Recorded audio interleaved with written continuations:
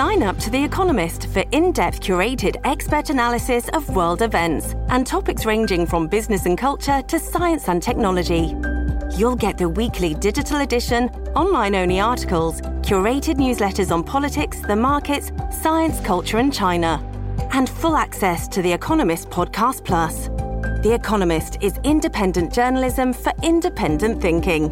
Go to economist.com and get your first month free.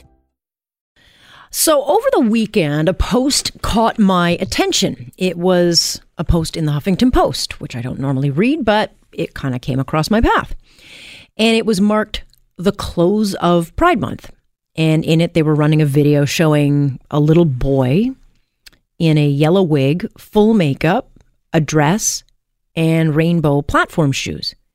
And the headline says, Desmond is amazing.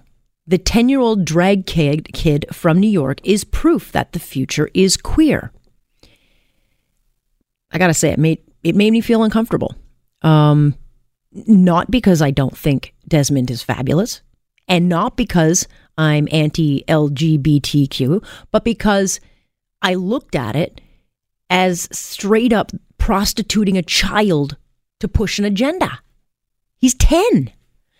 And for anyone out there who doesn't like beauty pageants, you know, the ones with the little kids, Honey Boo Boo, what's that? The one, Honey Boo Boo? I mean, if you don't like that, this to me was like way beyond. Take a listen. Just take a listen to this young boy in this video. Hi, I'm Desmond is Amazing. I'm 10 years old and I'm a drag kid and I live in New York City and I am an LGBTQ activist and advocate. I discovered that I wanted to drag when I watched the first episode of RuPaul's Drag Race when I was 2. I've always been able to be myself because of my supporting mom and dad. Say hi, Mom. That's my mom and I love her to death. Okay. So you get in the drift here, okay? You don't want the rest? I got to be honest. You kind of stopped me at RuPaul. And look, there is no way this child would have the maturity or development to know who he is yet. And that his parents let him start watching RuPaul at age 2 and got him all dressed up wearing makeup. I mean, really? Some will say that's supportive. But to make him the poster child of drag life seems really ridiculously over the line. Maybe I'm wrong. Let's bring in someone who would know. Oren Amitay, registered psychologist, someone who has dealt and been on the other side of this conversation.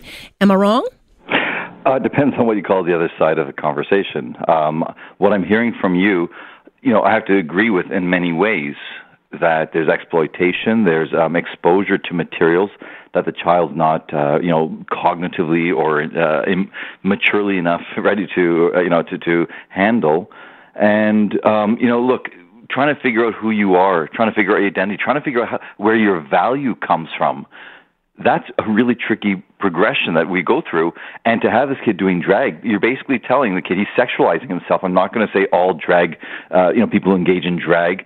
I do it for that reason. Some do it for sexual arousal. However, that's transvestic fetishism, and that is a disorder if it causes lots of distress or it preoccupies their time. And if a child is doing this at such a young age and they're being rewarded for it, they're being glorified for it. He's got this, YouTube channel. His whole identity is wrapped up around this. You're kind of not really giving that kid a chance from an early age. You're telling him this is what you're going to be known for. This is your value. And it's sexualized, or just focusing on your body and everything else. It's creating a very superficial character. Right.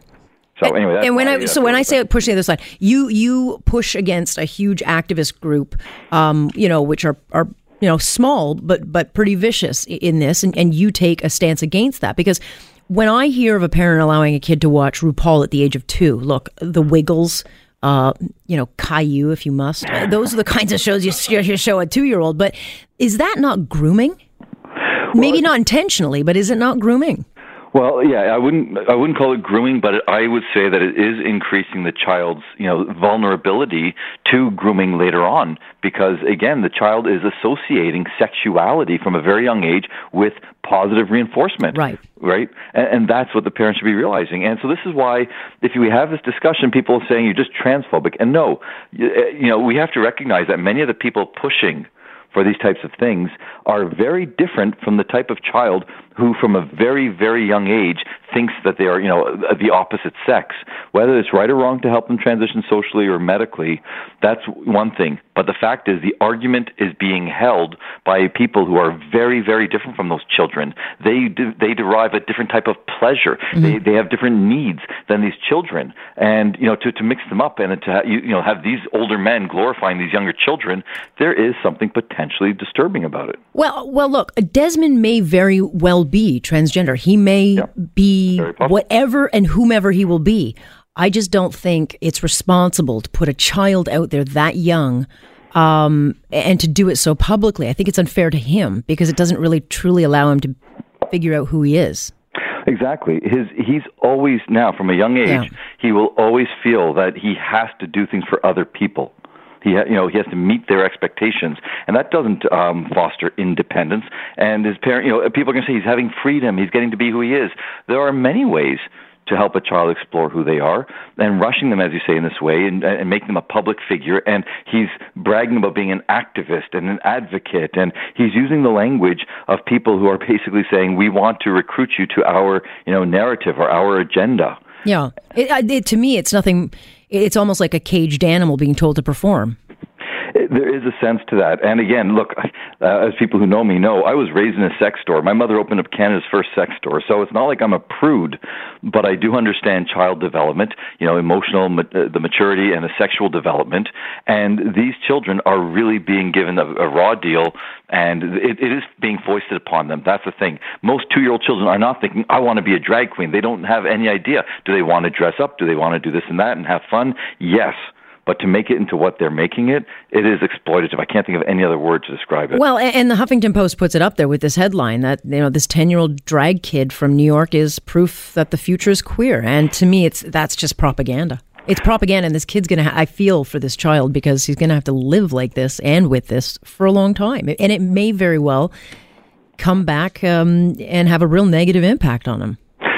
I think the pressure that's being put on him, and right now he doesn't recognize it as such, it may not be that bad, but I do believe that pressure. Again, I want to reiterate, when you feel that so many people have expectations on you, it's like a child who's, let's say a pretty good pitcher, and suddenly the whole world is focusing on this child, and they expect him to be the best when he grows up. That's a lot of pressure. Most people can't handle this, and this child is becoming an icon, and this is not healthy for these children. And the last thing, if I can say, is when people, they're glorifying this, well, and you said this earlier, these are the same people who would have criticized, rightfully so, beauty pageants or over-sexualization of children.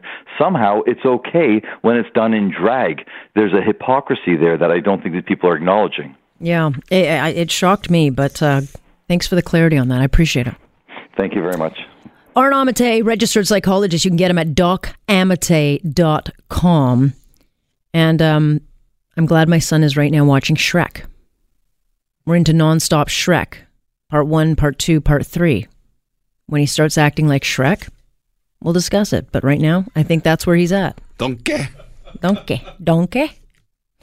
Who's a pretty kitty? This is Global News Radio.